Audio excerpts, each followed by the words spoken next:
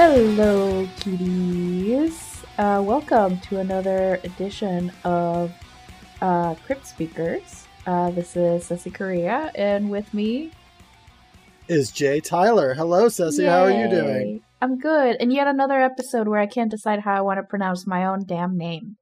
Yeah, well, that's the burden you bear for having an interesting name. As a Jay Tyler, there's only so many spins you can put on that. There's not much English you can put onto that. So maybe I'll try to figure out another way that I can say my name, and then you won't feel so alone. Maybe. And we were talking just before. Today, we both got vaccinated. Yay! Yay! So great.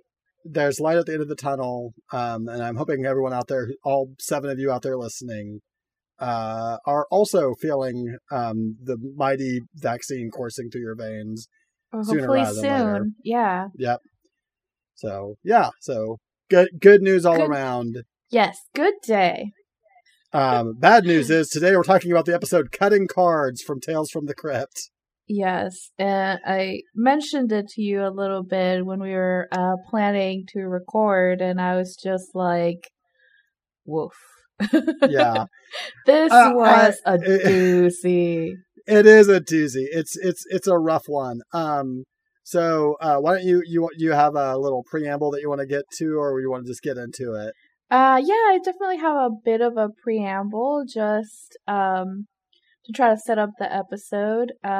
We say hello once again to one Walter Hill, whom you may remember from The Man Who Was Meh, which is what I'm calling that episode. Episode 1 of season 1, The Man Who Was Death.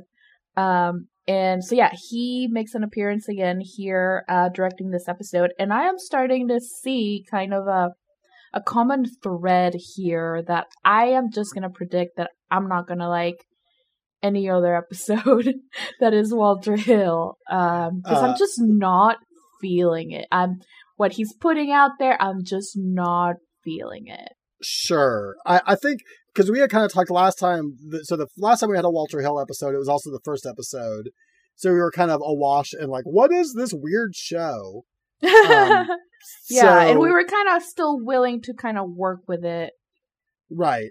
And I think that it's worth noting, kind of like digging into Walter Hill's filmography. Because like I think last time I said, my main like point for him was he's been a producer of the Aliens films since the first one. He's been a frontline producer of all the Alien movies.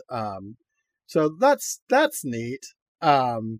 He also directed The Warriors, which is a great like 70s exploitation film, and like you can definitely see like the DNA from that movie to this movie, like that, like the style composition that he has in that movie. Which is very cool for 1979, is maybe a little less cool for 1990. Is he still around? Because I feel like if he is, his aesthetic would be like super in right now. He's still directing movies. His last movie was 2016, so it's been a second. He's been mainly doing like sort of really lower tier action programmers. Like he did the Stallone picture Bullet to the Head. I don't know if you remember that one for 2012. He made a really weird movie, Last Man Standing, which is a Bruce Willis like bootlegger movie.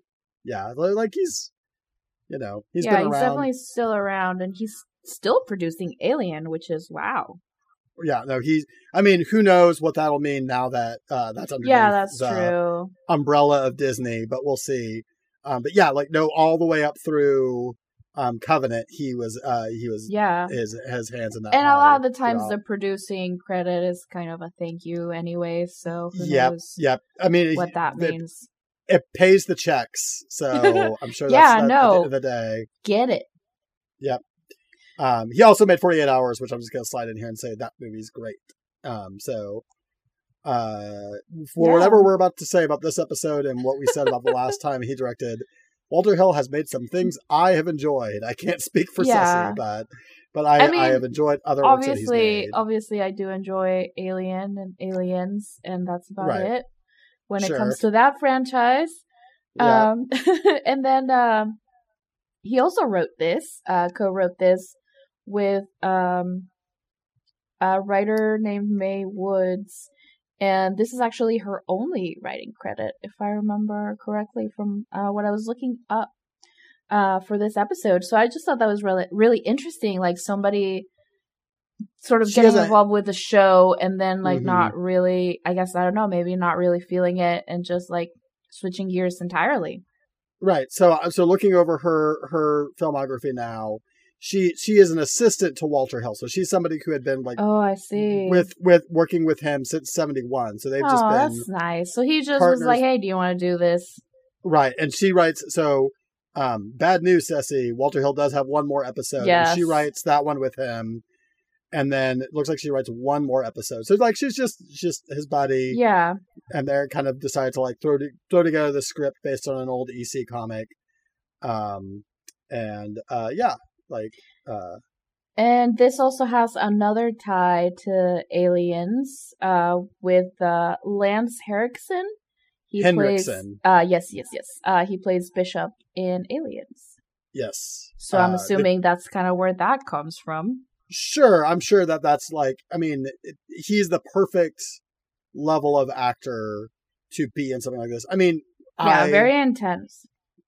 I love Lance Henriksen. Like, I think he is so cool, and just about everything that he does. Maybe This Excluded, but he is just one of the coolest, like, sort of character actors in most things that he shows up in. So a lot of character actors in Tales from the Crypt. Yeah, for but sure. But it totally makes sense. But seriously, if you want a show with a lot of character actors, this is your show. Right. This and like Psych. Yes. And you're gonna get all of them. Yeah, like it's definitely a cavalcade of that guy. Yes. Tales from the Crypt, that guy. Yeah. And we also have Kevin. I don't know how to pronounce his last name, so I'm not even going to try. So, like, Thigna. Figgy, maybe? I also... Tiggy. Yes, Tiggy. Tiggy. I literally couldn't read my own handwriting, and I thought that the H was an N. Yeah. But yeah, so it could be thigh. Could be thigh. And I was trying to place him, and because I recognized him, but again, that guy couldn't remember from where. For those of you who watched Lost, which you still haven't seen, and it's still bonkers to me that I feel like, of all people, I feel like you would appreciate some elements of that show and you still refuse to watch it. It's so much, Ceci, and there's so much other television to watch. Yeah, it's the same. Like this. It's the same thing with like Battle. Yes, exactly. Like I've got to watch 1990s horror comedy shows. It's the same thing with Battlestar, where it's like your spouse is constantly saying that, Jimmy, this show was made for you. It's like, yeah, but Disney's putting out an MCU movie every other month, so that's going to have to take precedent for a while. But anyway, this guy, Kevin Thigh. Yeah, let's go with whatever. Kevin T. Kevin Thunder Thighs. Yes, he plays John Locke's dad in Lost. Okay. So for anybody that watched that show and remembers that side character, that's this guy. He also had a minor role in 4400, a TV show I did watch. Lost, no thank you. 4400, yes please. He's been in a bunch of TV series. Oh, what's up? But in the most interesting part though of this episode is the music. Yes. Oh my God. I'm so glad you remember this because I had forgotten. It's fucking bananas who does the music for this episode. So if any of you remember that little known film from the 90s called Titanic, the composer of this episode is none other than James Horner, who wrote the soundtrack to Titanic and won an Academy Award for that work. Literally one of the most iconic, like, does the music for Titanic, did the music for Avatar. Like, he's just one of the most iconic film scores around. Star Trek 3, shout out. Yeah. The Rocketeer. He's the conductor apparently for that one. But yeah, like Beautiful Mind. He like, definitely has that like Academy Award sort of sound. Yeah, he is a person who makes very glossy, very classy scores, and he's making fucking garbage music for this episode of Tales from the Crypt, and it's bananas that James Horner abused a synth so hard.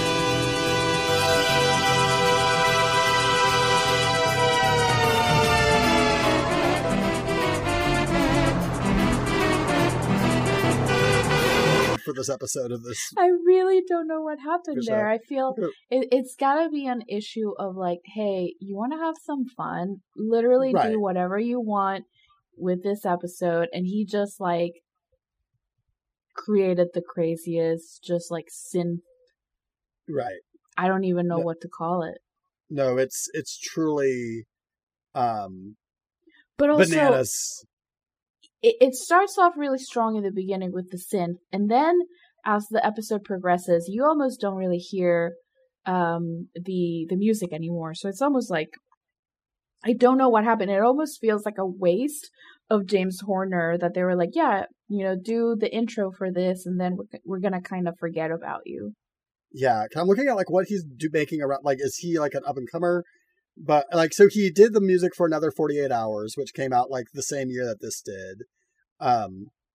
Kevin Thunder Thighs is also in that, so like that's another connection. So like, Walter Hill's just getting all the band back together and just kind of like having some goofy fun, in a way of speaking. But yeah, so like these are all these people that he knows that he's pulling in.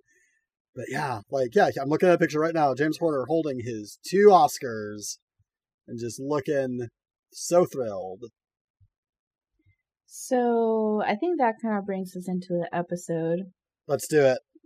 So the intro, we have the Crypt Keeper, and I'm pretty much just going to quote the intro almost in its entirety because it was kind of great. It really probably is the best part of the episode. So he says, kiddies, after a night of slithering through the sickening slime of my crawly crypt, I take a tip from the Marquis de Sade. He likes to unwind with a little red-hot poker. It's worth mentioning, like he's delivering all this while wearing like one of those like poker dealer visors. Yes, he's like he's literally playing poker. Yeah, because the Crypt Keeper has really gotten into prop comedy this season. I can only assume that as the Crypt Keeper, when people are laid to rest, and sometimes they might be laid to rest with like their favorite whatever. He's the Crypt Keeper. He's like, so hey, I'm just gonna borrow this. He's just robbing other like dead people's garbage. Absolutely. I mean, he probably has a treasure trove of just stuff there. For sure. So that's my headcanon, and I'm sticking with it. I like it. I co-sign. And so we open to some extremely cheesy synth music, and I don't know what else to say about it other than I have no idea what was going on here. And then we open to our, I don't want to call him a hero, but our main character of this episode. His name is Reno Crevice. Yes. And seriously, it sounds like a James Bond villain name. It's like, I did not do the full research to see if these names are from the original comic or not. But if they're not, A+ for the names in this episode, because Reno, he's a gambler whose name is Reno. And then Crevice for some reason. Crevice, because he gets into the cracks of society. I mean, sure. I mean, that's a way better explanation than I have. No, I mean, I am just going to always be a sucker for, like, we're already telling this outsized crazy story. Let's just give these people bananas names and just go with it. I know writers who use subtext and they're cowards. Exactly, 100%. And so yeah, he comes into this casino and he's wearing like this all black attire, like black slacks, a black sort of cowboy shirt, black hat, and if anybody here has seen Westworld, he is really giving off some Man in Black vibes here. Okay. He's essentially got that aesthetic down. And so he comes in, and then this waitress comes up to him, and she's like, "Hey, what's up?" And it's kind of, they maybe know each other. So she says, like, "Hey, like, where have you been?" And then he says, "Oh, I just spent the last year in Vegas." And they kind of catch up, and then he says, like, "Hey, I'm here for the No Limit table. Do you guys still have it?" And she's like, "Yeah, but people don't really play anymore. Just this guy, Sam Forney." That is literally his name. Sam Forney with an F. Not with an H, with an F. And I'm going to be saying this name a lot, and it's going to sound like I'm saying horny, but it's Forney. Yeah. It's yeah, don't get it twisted. Nothing horny going on here. Oh, well, kind of horny. This episode's kind of horny. The next episode is very horny, and we'll talk about that in the next we'll talk about that episode. Next week, kiddies. Yeah, yes, but just a this preview.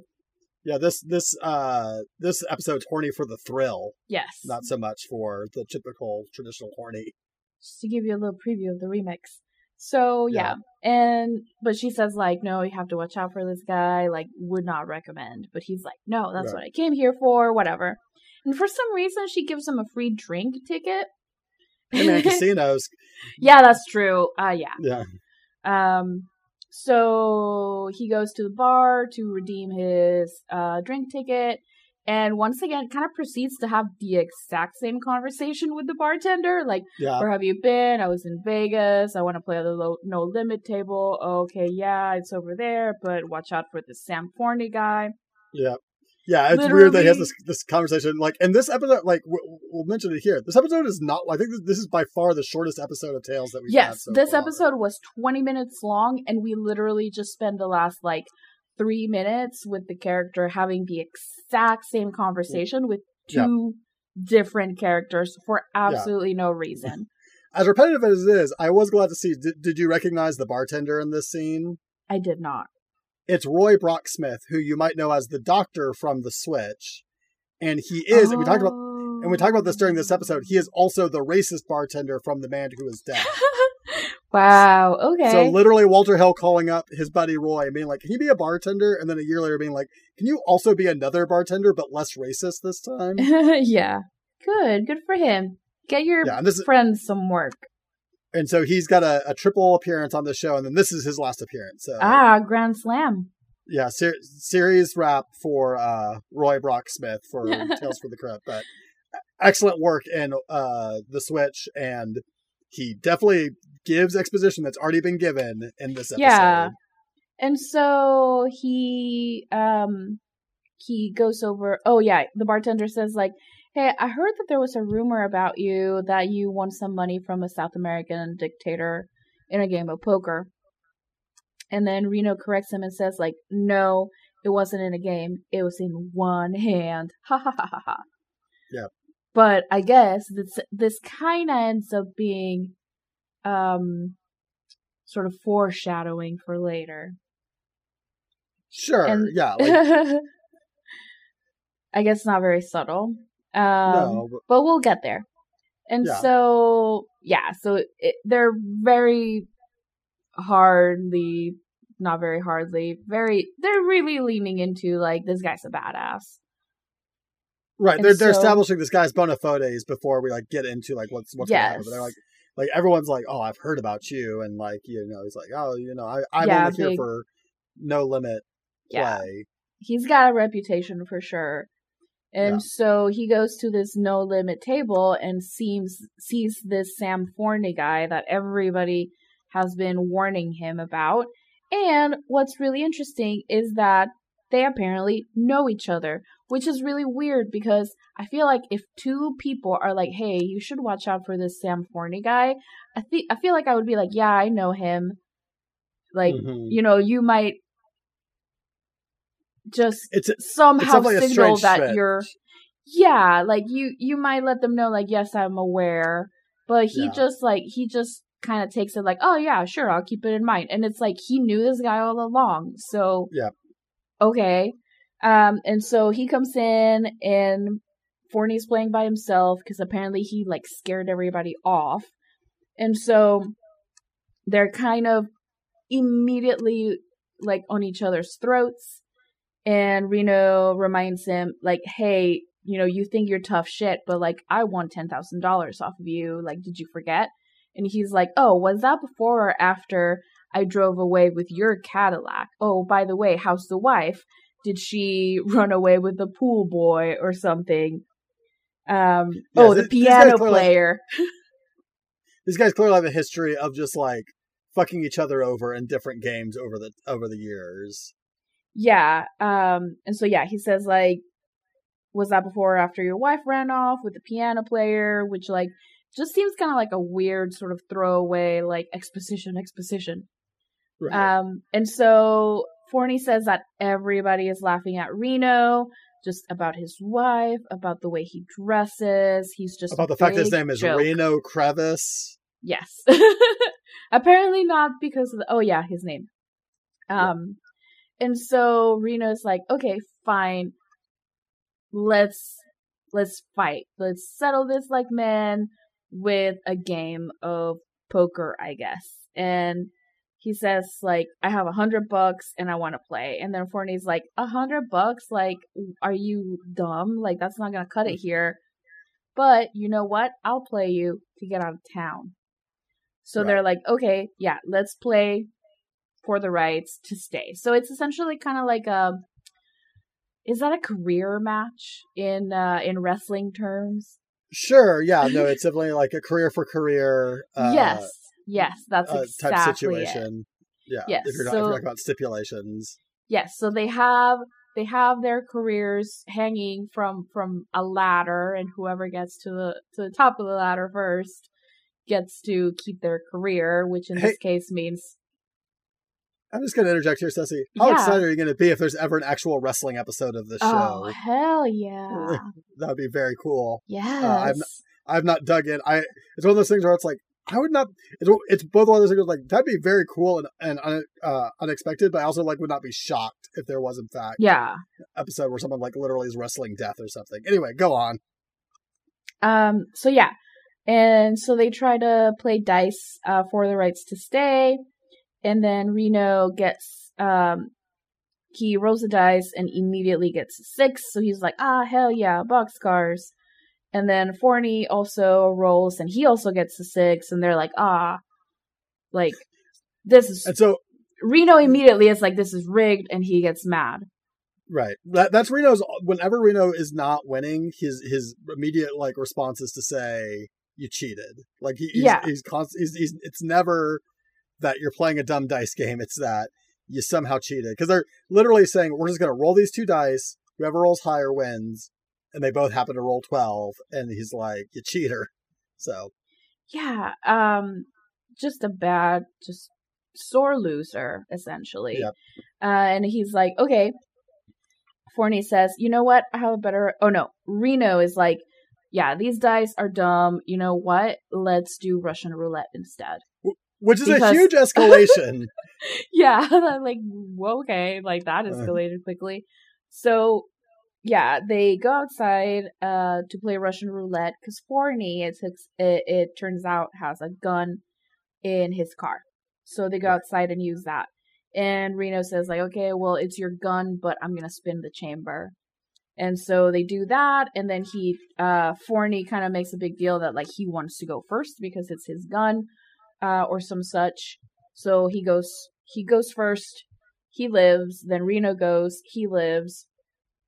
And like through this whole thing, they're kind of obviously, taking their time pulling the trigger, which is understandable. Right. But this scene takes forever, and it's not interesting at all. This is the bulk of the episode, and like the driving force of it has to, like, this is one of those episodes where, because it's basically a 2-hander, like at this point on, it's basically Reno and Sam like just cursing at each other the entire time.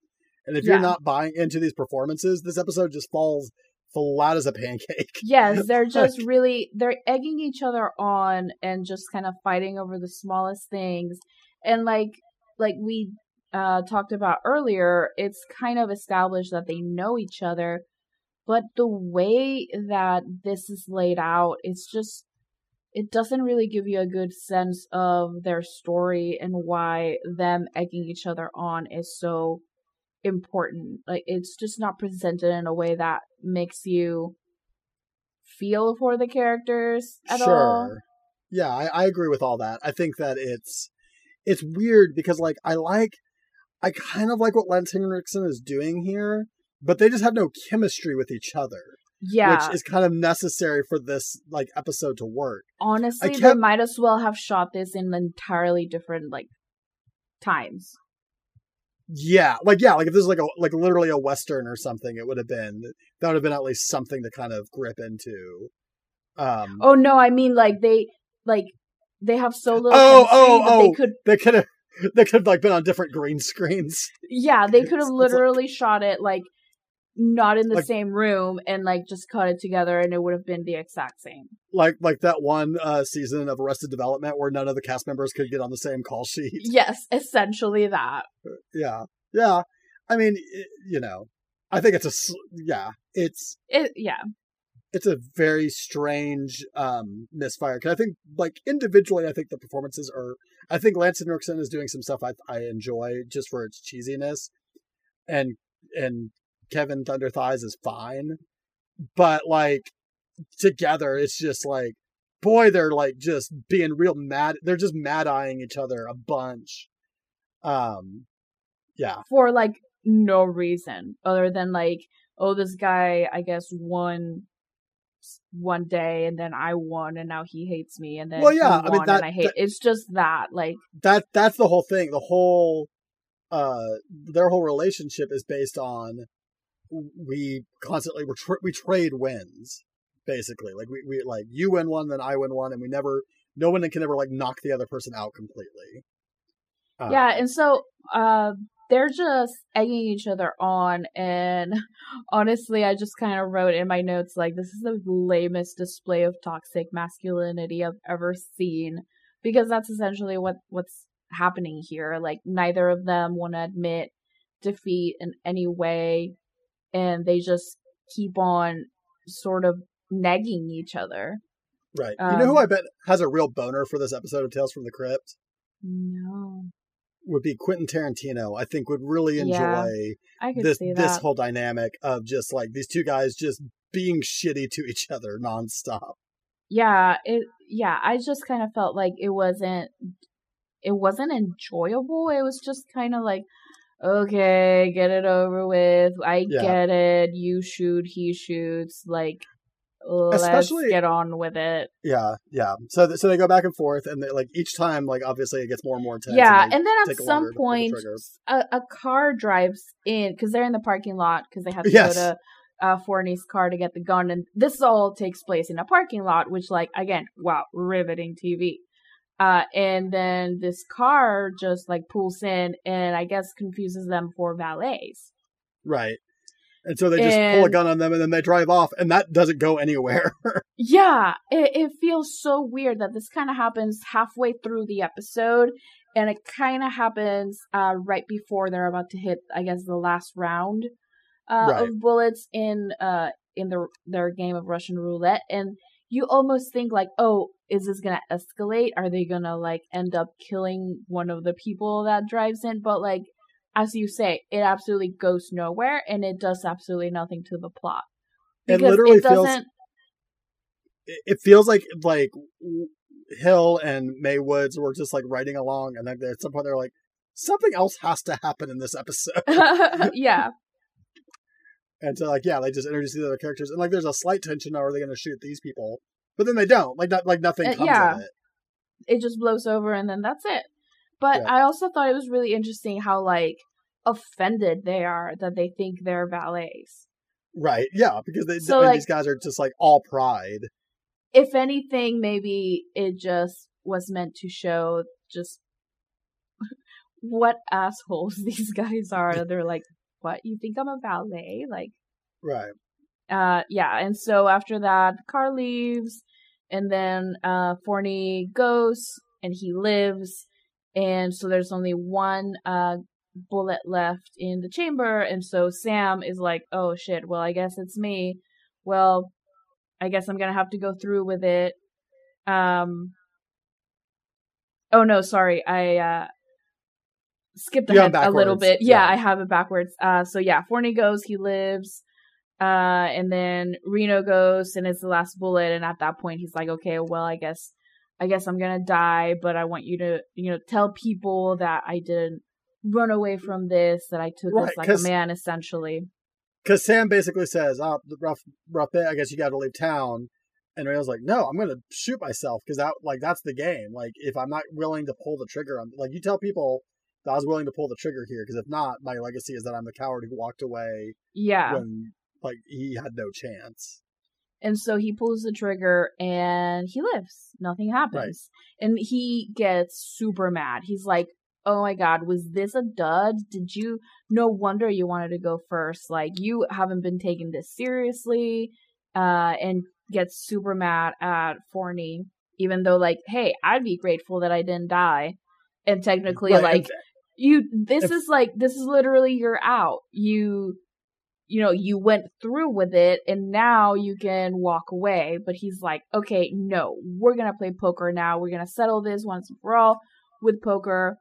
And they decide to play chop poker instead, because I guess, Reno had previously established he only had like $100 in his pocket. So right. I guess chop poker was the better solution.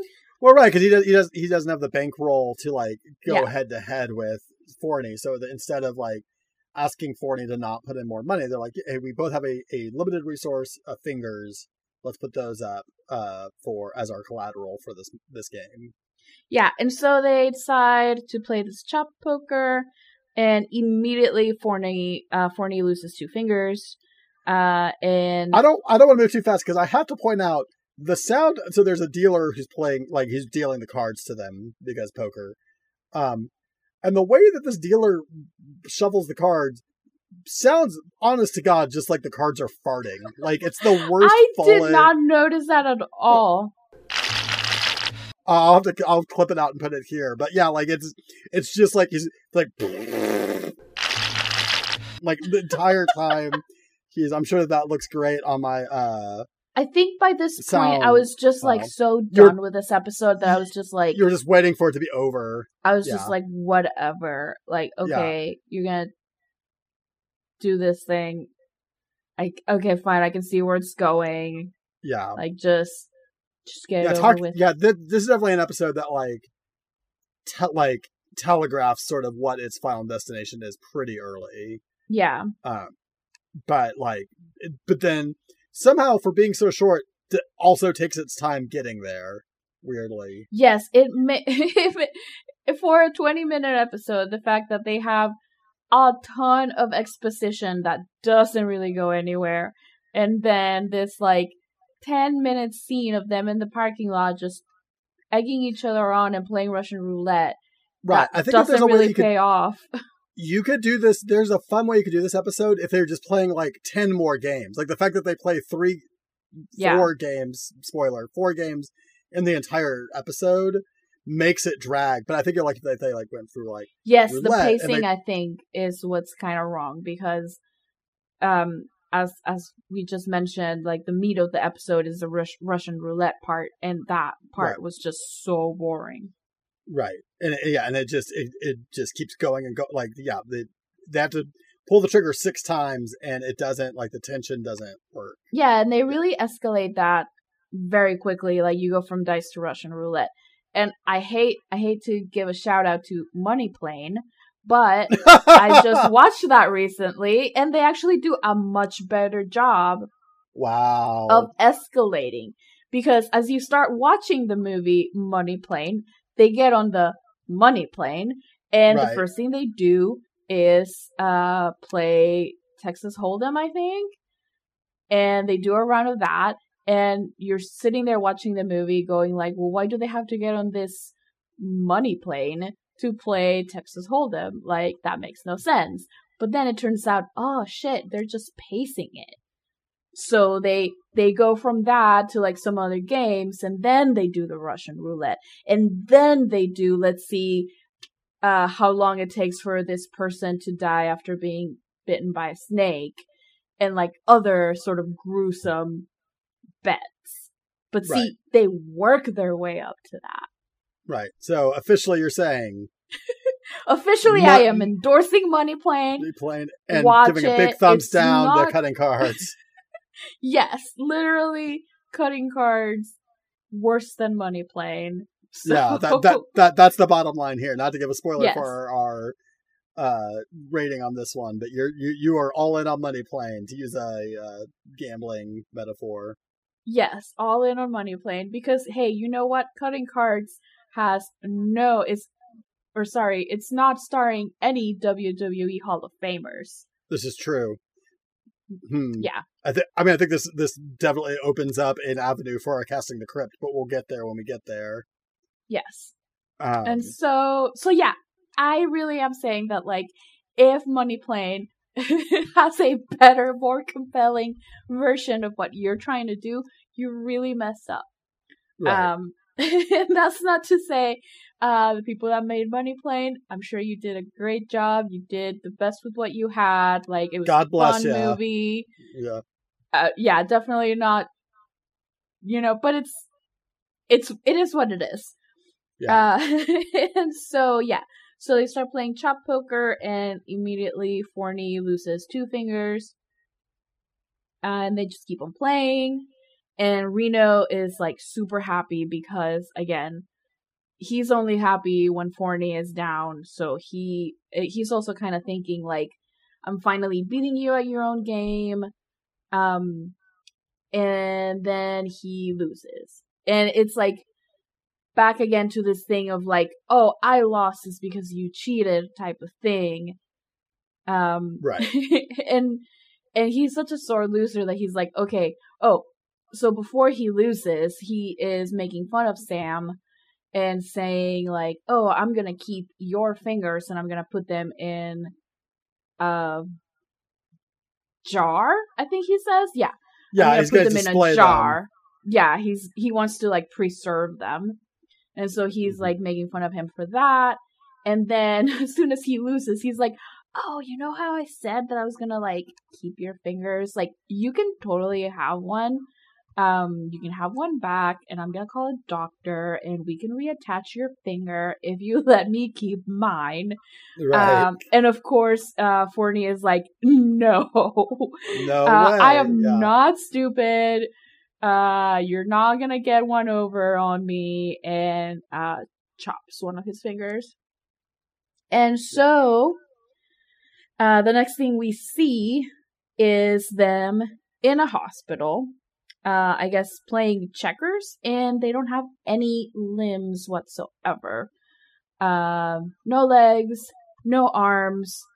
I guess they were moving the checkers with, like, their nose. Yeah, they're, like, putting their nose down and moving them around, and still, like, talking shit to each other the whole time. Yes. And here's a weird thing that I actually watched this a couple of times to try to make sure that I understood what happened correctly, and then it turns out that I didn't. So I'm just gonna explain to you what I saw and what I heard. Sure. So at the very end, I think they're playing checkers, and once again, I think Reno is accusing Forney of cheating, and they get right up into each other's faces. And then I heard one of them say, pass the gum. Pass the gum. And because they were so close to each other, I thought that what they were trying to say is, like, pass the gums. And since they don't have any limbs, that they were going to pass the gum, like, mouth to mouth. Oh, gross. And that's, and that's where they cut. Yeah, and that's where they cut. And I was like, I was just like, that's such a weird way to end things. And, like, I was kind of like mad about it, like, oh yeah, you know, they have to have like homophobic jokes of like them like passing the gum by kissing or whatever. I just thought it was so weird. Yeah. And then when I was like reading up on the episode, I realized that he didn't say pass the gum. He said pass the gun. Pass the gum. Right. Yeah. And so I'm like, oh, okay, that makes more sense than what I was thinking. And yet, if it had been past the gum, it actually makes it more interesting, because then you can start to read their animosity as love for each other, that they're just hiding. Yeah. Yeah, no, yeah, there's this weird sort of like, buried, like, yeah, homoerotic, like, tension between them that spills over once they've completely destroyed each other's bodies. That certainly is one reading of this episode. Maybe more interesting than what's on the page. Yes, maybe if they ever remake this episode, which I hope they don't because it was terrible, maybe they can make it more interesting in that way by making them lovers instead of making it an enemies to lovers story. Sure. I've got nothing to say about this episode. It's short. It's super simple. Like, I'm actually impressed. We're coming up on about 42 minutes of talking about this episode. Oh, gosh. And I'm genuinely impressed we were able to do that. Yeah. I guess we talked about money playing for a second there. I mean, I'm sorry, but no, it's fine. I had watched it. I watched it recently, and I realized that it did a better job than this episode, so I just had to give it a shout out. Ceci, never apologize for talking about money playing. And so we go back to the Crypt Keeper, who says, I've heard of giving the finger, but this was ridiculous. And then he says, at the risk of going out on a limb, I've got to hand it to Crevice and Forney. They'd do anything to elbow their way to the top. Ha ha ha ha. And he's cooking fingers on a he's doing all this while he's literally like has fingers on a pan, which is great. Yeah. So, but I really have to hand it to the writers for literally including so many limb jokes at the end. Like, literally, it's like a density of puns that definitely like elevates the outro of here. Plus the macabre visual. They really went all out there, so good for them. Yep. Ta-da! That's it. Yep. That's the episode. And hey, so Ceci, let's yes. Did you like this episode of Tales from the Crypt? Would you say this as a keeper or a stinker? I thought it was a complete stinker. Shocking. Yes, shocking. I thought it was so... I don't want to say so bad. I hate saying that things are bad when so many people work on something. Sure. But I think I was so unenthusiastic about it that I thought, you know what? To make this episode interesting for you, the listener, I needed to give a bit of a wishbone fact. Oh, great! I love our podcast within a podcast of wish facts. Of wishbone, yes. So it really got me thinking about like the last 2 episodes that we had were so great. And then in the first episode, Dead Right, we were talking about wishbone. And so it made me want to know more about wishbone. And I actually have a fact that's going to tie into this season of Tales from the Crypt. Great. And so your wishbone fact for this episode is that, as you may remember if you listened to the episode Dead Right, where I initially talk about how one of the dogs in that episode looks like Wishbone, and I talk about how the thespian dog who plays Wishbone, his name is Soccer. He actually had 3 other dogs that were used for stunts. So it wasn't all Soccer. We had stunt dogs? Yes, how much stunts was there on Wishbone? I mean, a lot. He has to jump over things. He has to run. I guess I just don't remember Wishbone being an especially action-packed show. It was probably more to do with, I don't know, laws keeping, sure. I don't know. I assume it's probably similar to like children and how they're only allowed to work like there's only so many hours that Soccer could actually get in a day. Maybe. Who knows? That's what I'm assuming. But anyway, Soccer had 3 different terriers for stunts: Phoebe, Slugger, and Shiner. And there was another stunt double used. His name was Bear, but he was only used for publicity stills. So that probably means that whatever photo you have seen of Wishbone is probably not Soccer, but Bear. So we have all been lied to. Yeah, so like that look around your bedroom, dear listener, and that Wishbone poster you have up in your wall, tear it down because it's nothing but a lie. It's a Wishbone conspiracy, and we're here to tell you about it. Yeah, I'm putting up my cork board right now. How this ties back to Tales from the Crypt is because the owner of Soccer, his name's Jackie Kaplan, and he was a seasoned dog trainer who also coached the dogs that chase one Arnold Schwarzenegger in True Lies. Okay. So that brings it back to episode 2 of Tales from the Crypt, or episode 2, season 2 of Tales from the Crypt. Right. Which we just finished, which was directed by Arnold Schwarzenegger. So there's your how Wishbone actually comes right back into Tales. Yeah. Thanks for that detour. This is a stinker of an episode.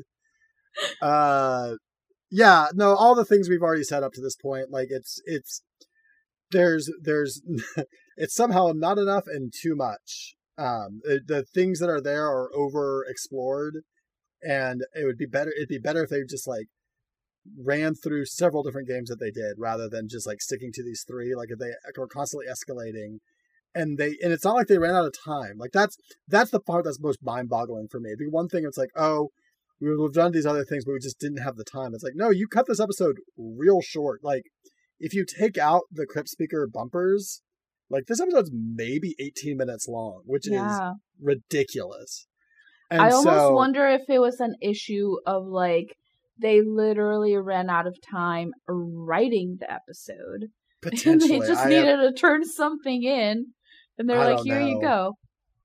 But no, you're absolutely, like, it's an episode that I think has promise, has a lot of talented people working on it, but just at the end of the day falls flat for me. And like a lot of people, like, I think we're kind of putting our necks out here, Ceci, because a lot of people like this episode, and I don't get why. I think people just like Lance Henriksen and they want to root for him. Like, and I think that I think he does fine in this episode. But I think I think people just like contained stories.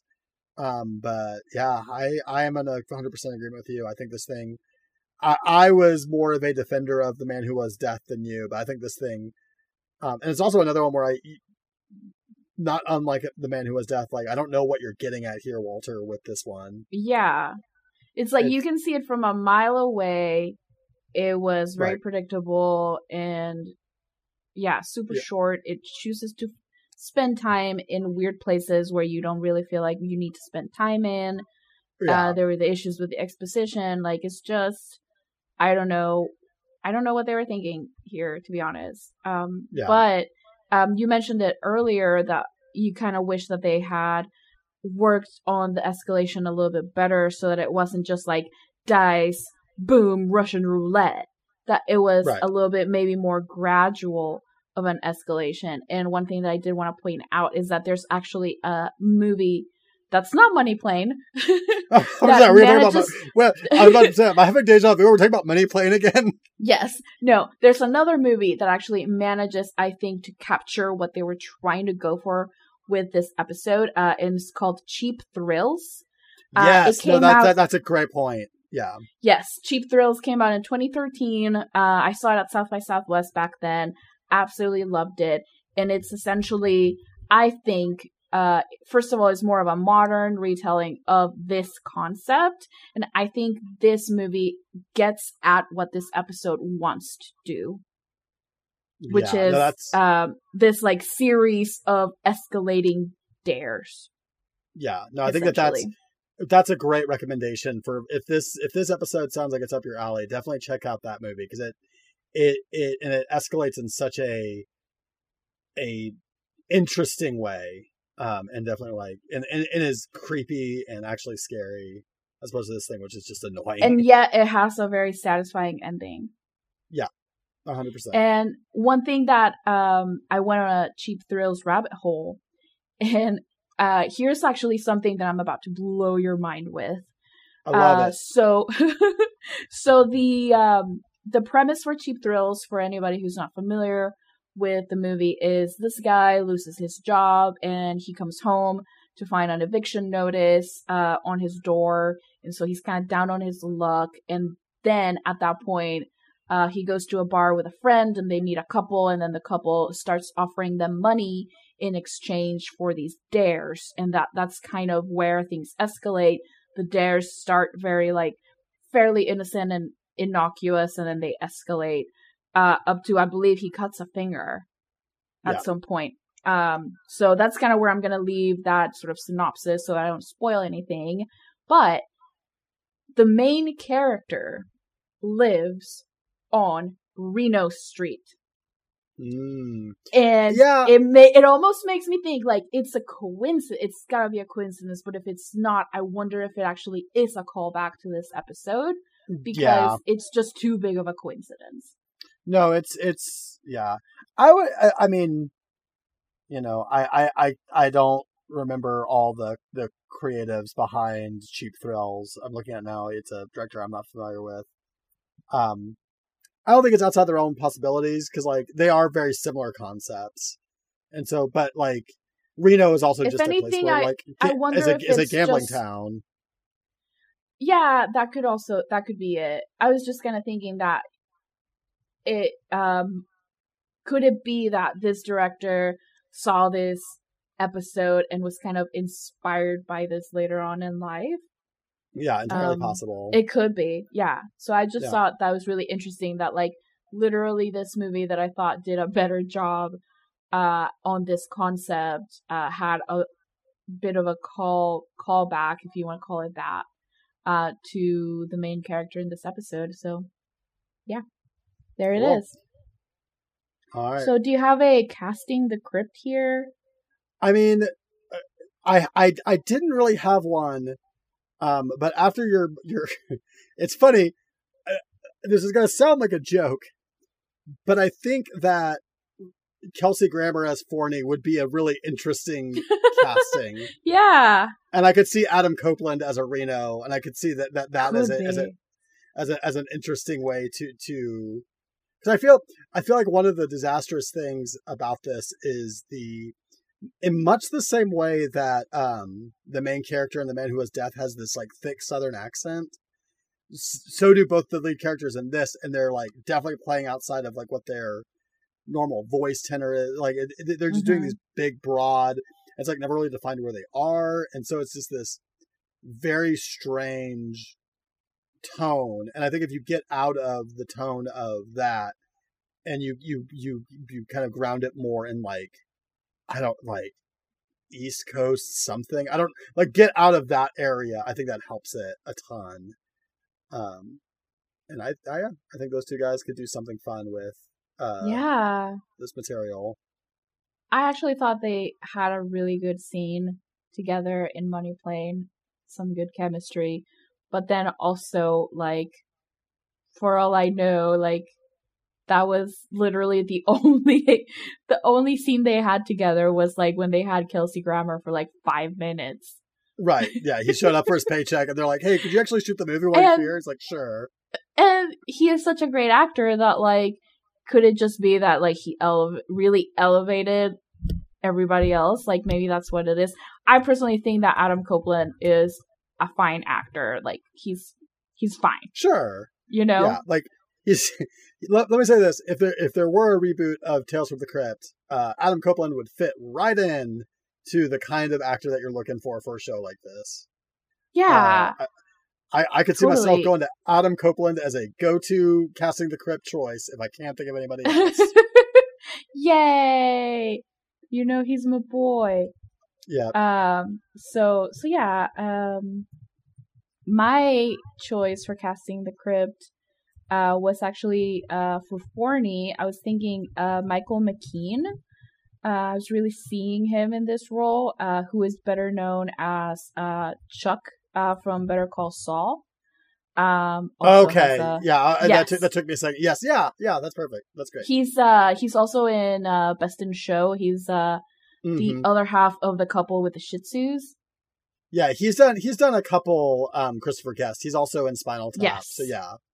Yes. And then for Reno, since I already mentioned that I felt the character was giving me some major Man in Black vibes from Westworld, I was like, just get Ed Harris to play this. Because like he already has the outfit. He kind of absolutely has that aesthetic down. So yeah, he definitely has the worn downness that you need like for that character to work. Yeah, that's good. You know, I love Ed Harris.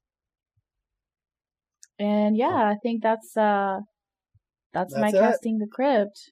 Yeah. All right. Well, thank you so much, everybody, for listening. This has been a lot of fun.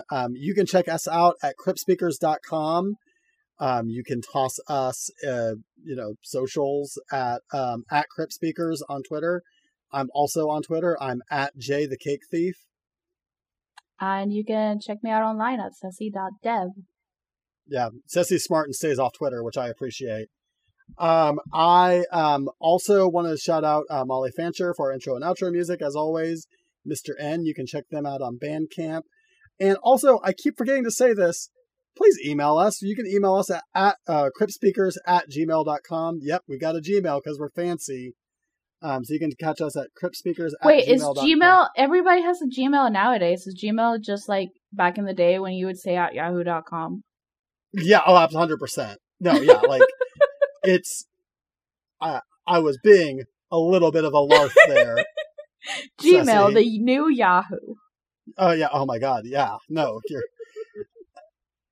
I have both a Gmail and a Yahoo. Wow. Not for Crypt Speakers. If you want to get Crypt Speakers, the only email you have to go to is cryptspeakers@gmail.com. I'm sure I could get Yahoo if I wanted to, but I don't have the time. All that to say, thank you so much for listening. If you could spread the word, give us stars wherever you can give us stars. I don't know if it's anywhere except for Apple Podcasts, but if you want to spread the word about this show, do it. If you don't want to spread the word about it, do it anyway. For me, please.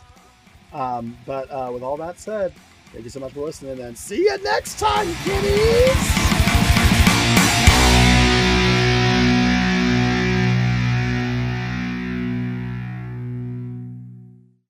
Money Plane.